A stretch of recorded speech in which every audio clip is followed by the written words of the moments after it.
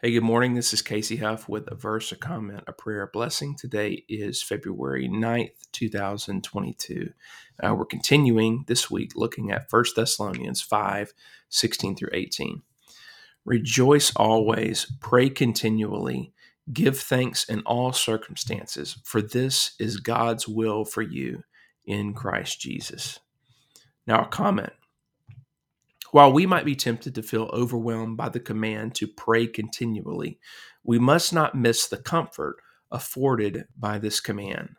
The fact that we are commanded to pray continually is because we are able to pray continually. We never have to leave a message with God.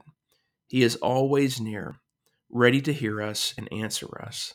Thus, we not only should, but we can pray continually because Christ has thrown open our access to the throne of grace. Now, a prayer. O Lord, teach us to pray continually, to not formalize or restrict our communion with you to set times during the day only, but that we would bear our hearts, concerns, and needs to you, Lord, throughout our day.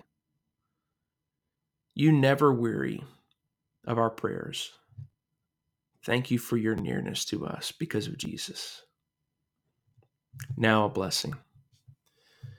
Now the God who is mighty, the Lamb who is worthy, and the Spirit who is near, fortify you to live faithfully in these days and all the days until Jesus comes.